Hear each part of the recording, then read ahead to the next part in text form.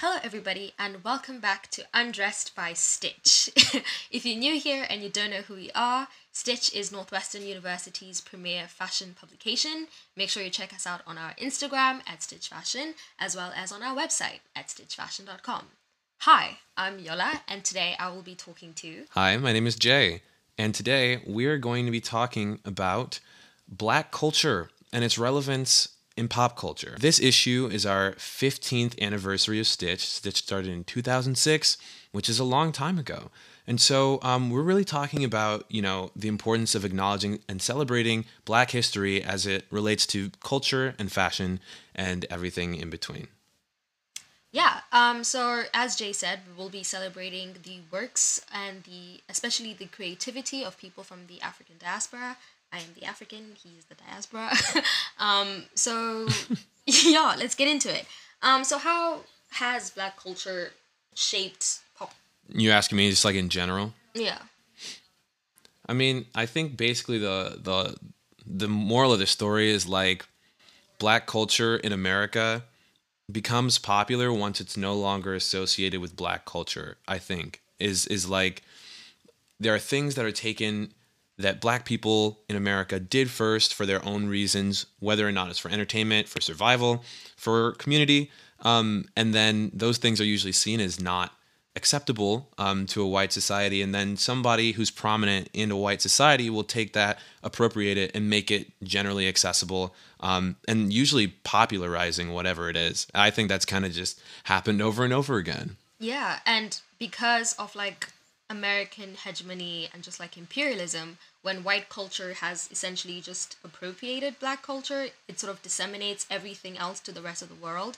That's why you see things that originated from Black culture, for example, hip hop or jazz or several other things that we'll be talking about in this episode, are literally everywhere in the world, and now it's just mainstream. But let's talk a little bit about music. And since you're a musician, you probably know more than I do.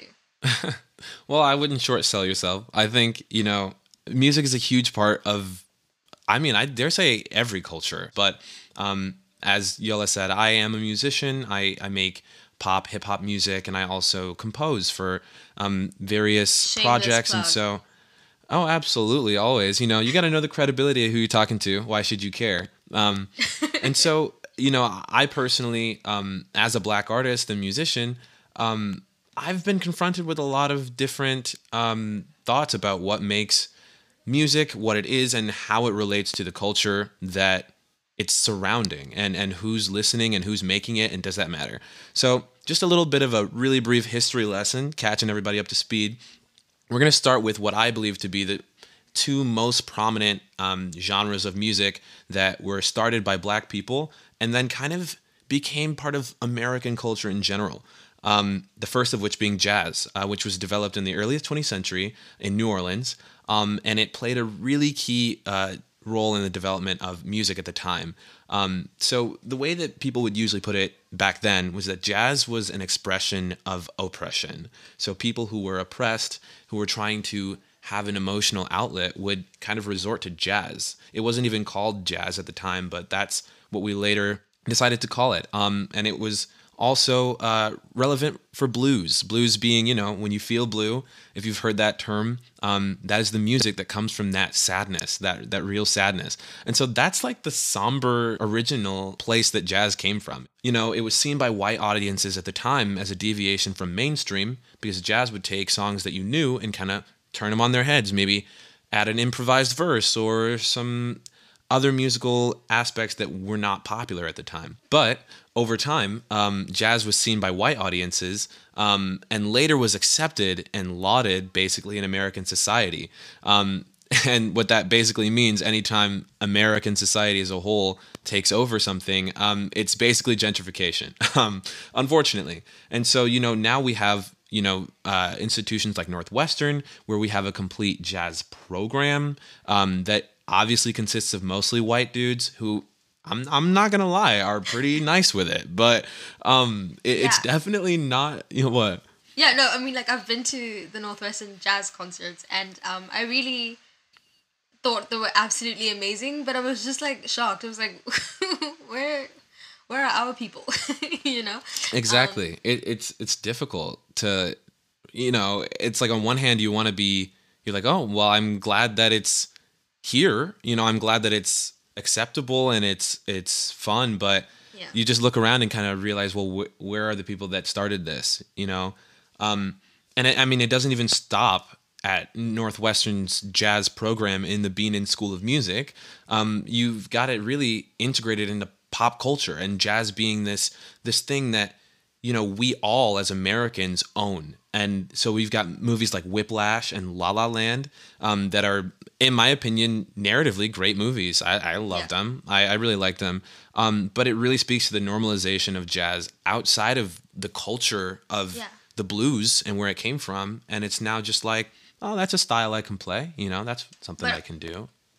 But also, did you notice how like everything that is now considered like stereotypical American culture actually originated from Black people? If you think of mac and cheese, where did that come from? Like, things like that. It's like well, it's not the little things, but it's like whenever you think of American culture, I would say 8 times out of 10 it originated from either through the people who were enslaved or just through Black culture. Yeah, I mean, I don't know exactly how I can quantify that, but I get your point. Like, it's a lot. There's a lot of things that come from Black people that kind of is popular now. And speaking of which, probably the most obvious and simultaneously the saddest musical example of Black culture being integrated into American mainstream is hip hop.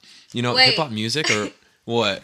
I have something to say about hip hop actually. Because hip hop What's also up? originated from something else that we have. Well, because I'm from the actual African continent. It's like this type of call and response type of praise poetry that we have. So, but I'm also from South Africa, so I'm not going to generalize. But where I'm from, it's like normally you have an orator, someone who's like really loud. Everybody sits around in a circle. They speak. It's like a call and response type of thing. There's a rhythm to it.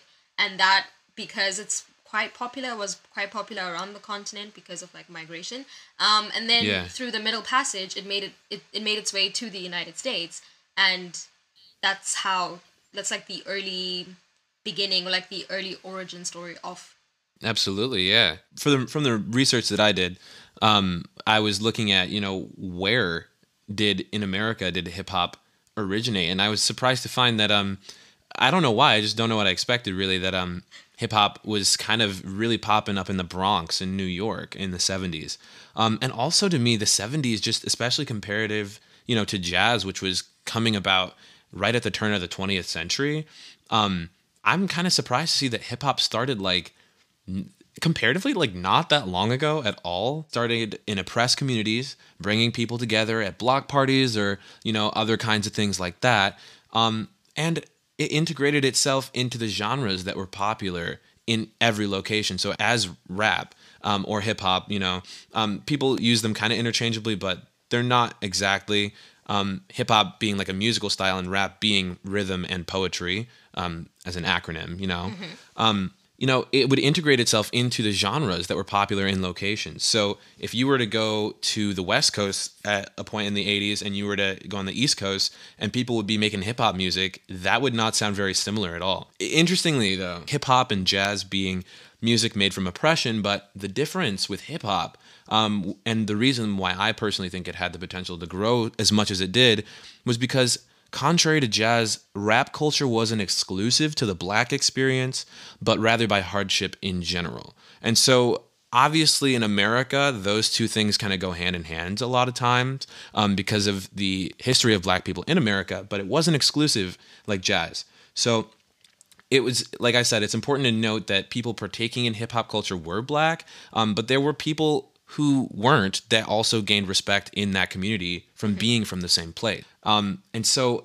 as this kind of thing got bigger and bigger, rap begins to be commercialized, and it starts to take on this rags to riches narrative. Basically, every song you hear in the 80s, 90s is about hardship that somebody overcame, and then they're talking about like, yo, I made it out, and kind of pushing that narrative into the mainstream a little, even more. Quite literally started from the bottom, still here.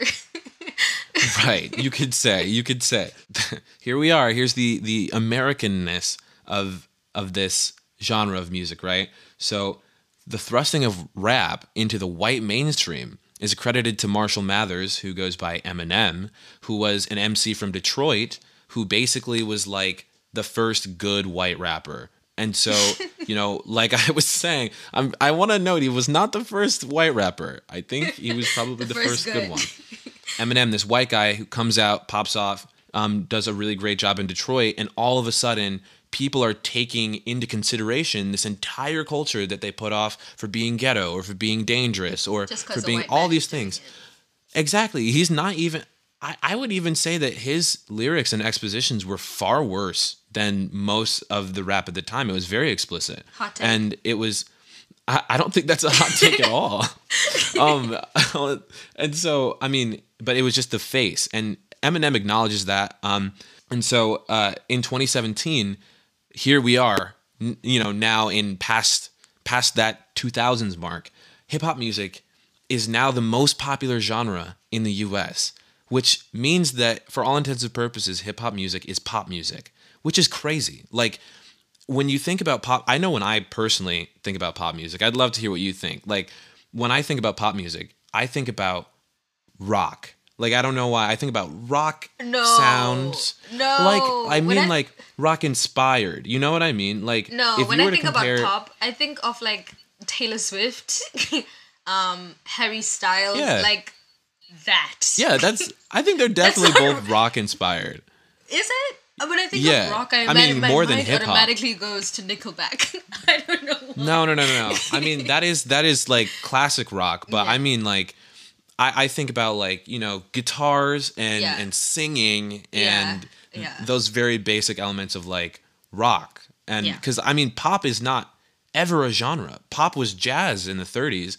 Pop was disco in the 80s. Like, but I feel like we only can look in hindsight and then name those genres. Like, it wasn't called disco when it was disco. It was pop, which is crazy. And so, I mean, now here we are, hip hop music. Almost every song you hear except Driver's License on the top 10 it has some kind of elements of hip hop, which is insane. And so, through though in some of its communities, rap holds on to its sacred nature. There are those who do rap and they acknowledge, the greats from people past, Tupac, Biggie, those guys, largely rap is now just another commercialized element of pop culture. And some of the most popular hip hop artists who are white have even mentioned that their decision to make hip hop music was more of a business move than a passion for them. I mean, I'm talking about Post Malone, who said, I really like rock music, but my manager told me that hip hop was the way I was going to make the most money. And I mean, if there's anything that we know about Americans, it's that they love their capitalism. So, I mean, my closing thoughts about the music aspect of culture and where black people fit in is that on one hand, it's great. It's great to see the elements of black culture being synonymous with American culture at this point, with hip hop music being pop. But the issue is that it's taken recognition from white people and appropriating those things for it to be finally deemed as accessible, and like not even to bring up culture and fashion, which Yola's going to talk more about. It's only the tip of the iceberg, really.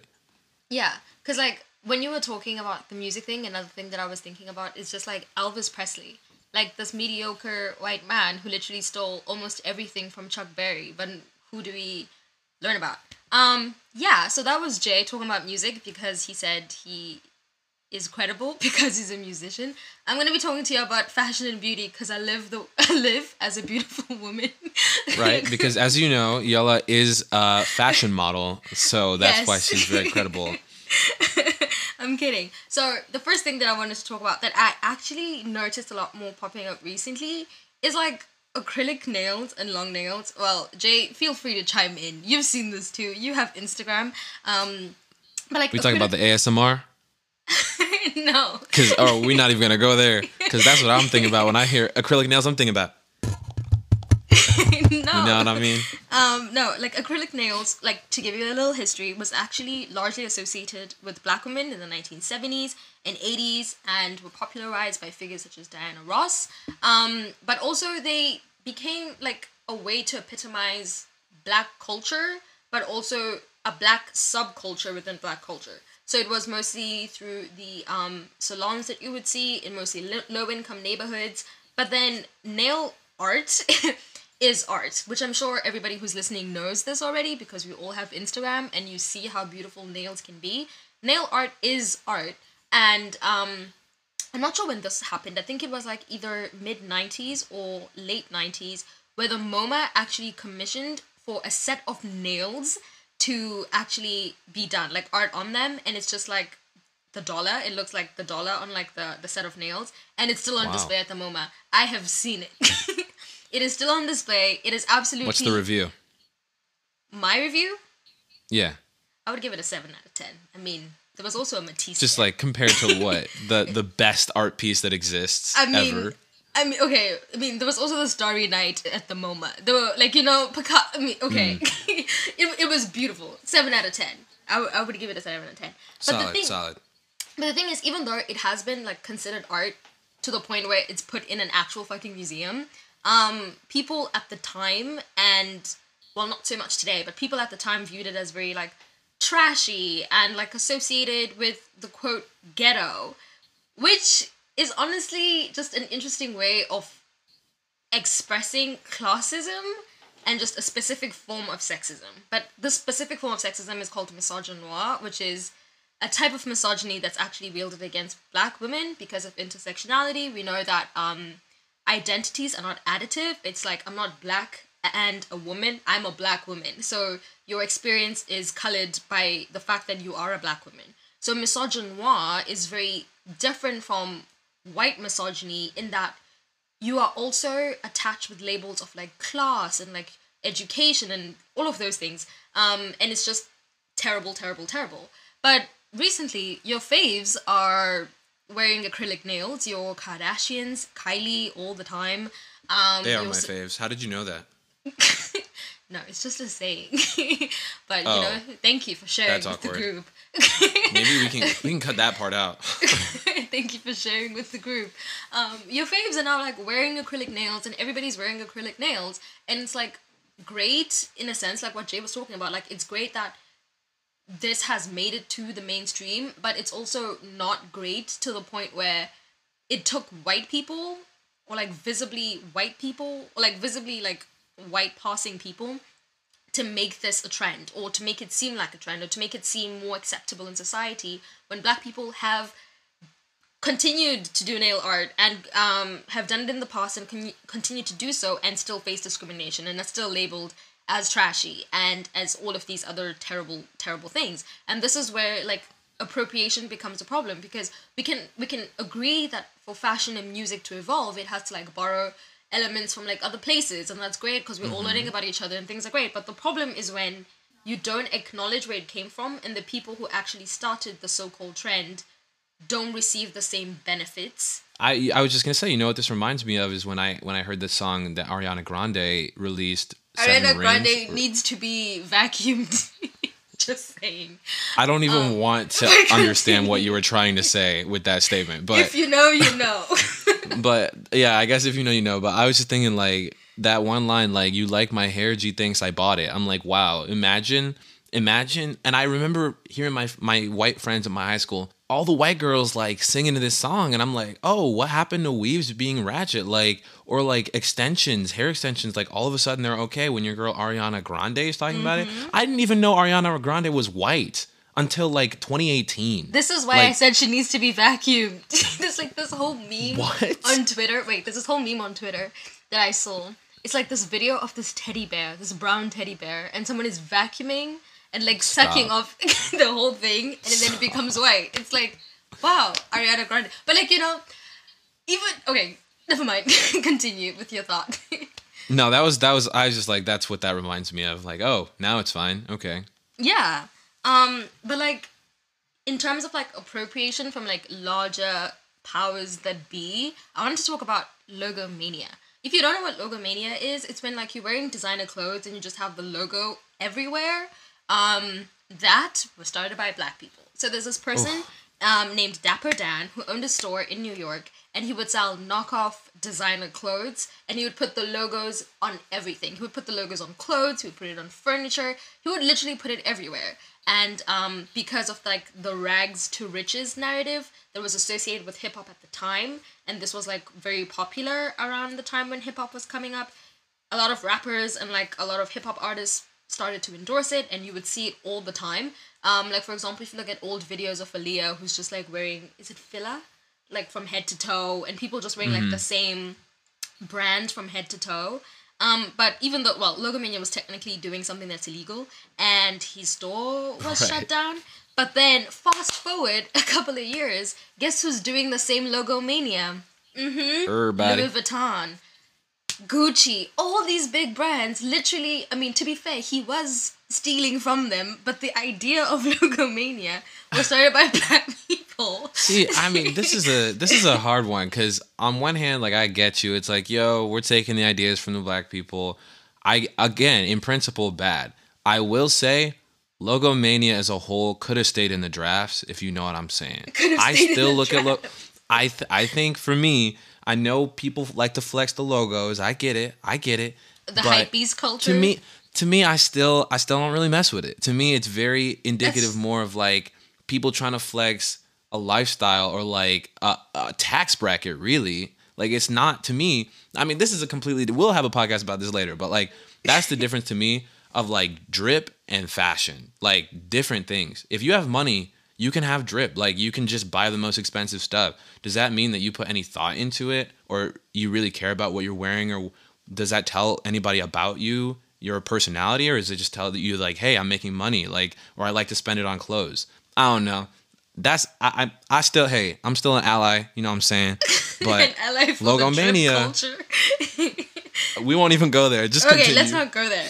But another one that I wanted to talk about is hoop earrings, because this one is a touchy subject for me. Because hoop earrings, again, largely associated with the black culture, but also with the Latinx culture, especially in New York. And again, this was seen as very ghetto. And we see how even in like old cartoons, like when they would draw minstrels, they would always put gold hoops on them.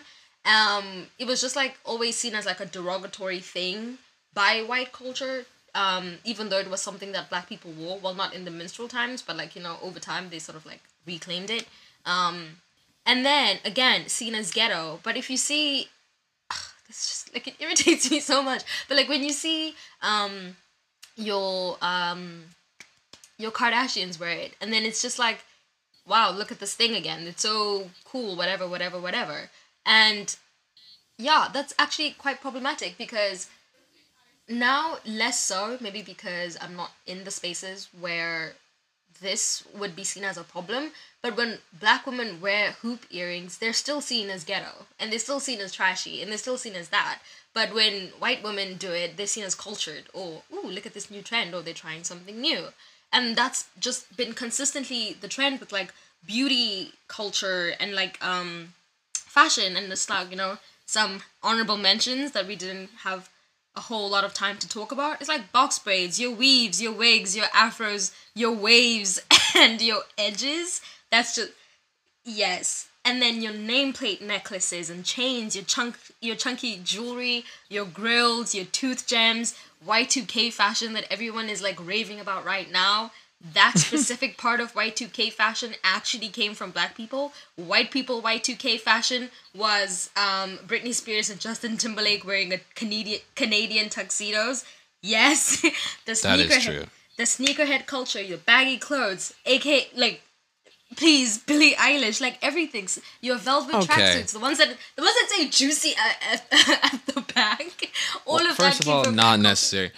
But let me just say, I gotta see. I'm not even like trying to rep her like that. But Billie Eilish's thing with her baggy clothes is a completely different conversation. Yeah, I know. But like the way she dresses also is very. Yes, I understand that. Yeah. But the way she dresses is also reminiscent of like 90s hip hop culture. All these trends that we see are great, that, you know, it's like in the mainstream, but where did it originate from? you may not have been aware, but now you are. So So that's what do that. we want people to do, this Black History Month? How do we move forward now, knowing where our trends come from, knowing kind of, paying dues to like who started these things, and like how do you think that should manifest in behavior? Yeah. I think part of it, okay, now that we do know, it's just like gaining a sense of appreciation and not gentrifying. You know, all these the TikTokers our age who firstly also gentrified AAVE, and it's just like what? So I think there is a very thin line between appreciation and appropriation, and it's fine if things have made it into the mainstream. Just like I would say, just like now that you know where things come from, you understand how long and how much of a struggle it was for the people who actually started this to be able to feel accepted into mainstream. And sometimes they still aren't. So it would just be to recognize that and to recognize the insane amount of privilege that we all have now to just be able to pick and choose which part of Black culture we want to experience. And my final closing thought is don't be a culture vulture, Black Fisher. That's all I'm gonna say. Yeah. What do you think, Jay? You know, I think that the first step is to take a look inside and to recognize your own biases. I think I do this as a Black person. It's integrated into American society because we are racist. Like our society is built on racism, and so I find moments where I look at Black people and I think things that white people have told me to think about Black people, and that's Yeah, still internalized bad. Like, racism. you know what I mean? And so I think that for all of us, like Black, white, whatever, like it is your duty to actively recognize how you understand the world based on what you've been told, and to do your own research, and to understand things for yourself and not just be handed that. And then secondly, I think an actionable item you can do this month, every month as far as I'm concerned, Support Black is creatives. oh, you beat me to it. Yeah, I mean, you know where it comes from. No problem if Ariana Grande is going to throw some lyrics in her song, but like maybe go give some Black artists a listen. Maybe go buy, if you like the food that, your local, I don't know, your town Panera. serves, and it's like, I don't know, Panera food. Black people do not claim Panera food, first No, of but all. like I love Panera, yeah, Black people but don't you know claim what I mean? Panera, but Like, Panera has mac and cheese. all right, that's a big stretch, but I feel you.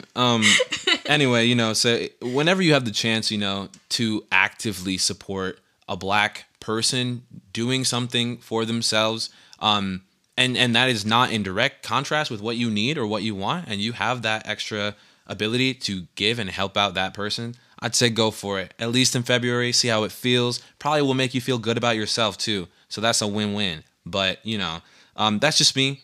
Those are some actionable things that I would like to leave people with. Yeah. Well, thank you, everybody.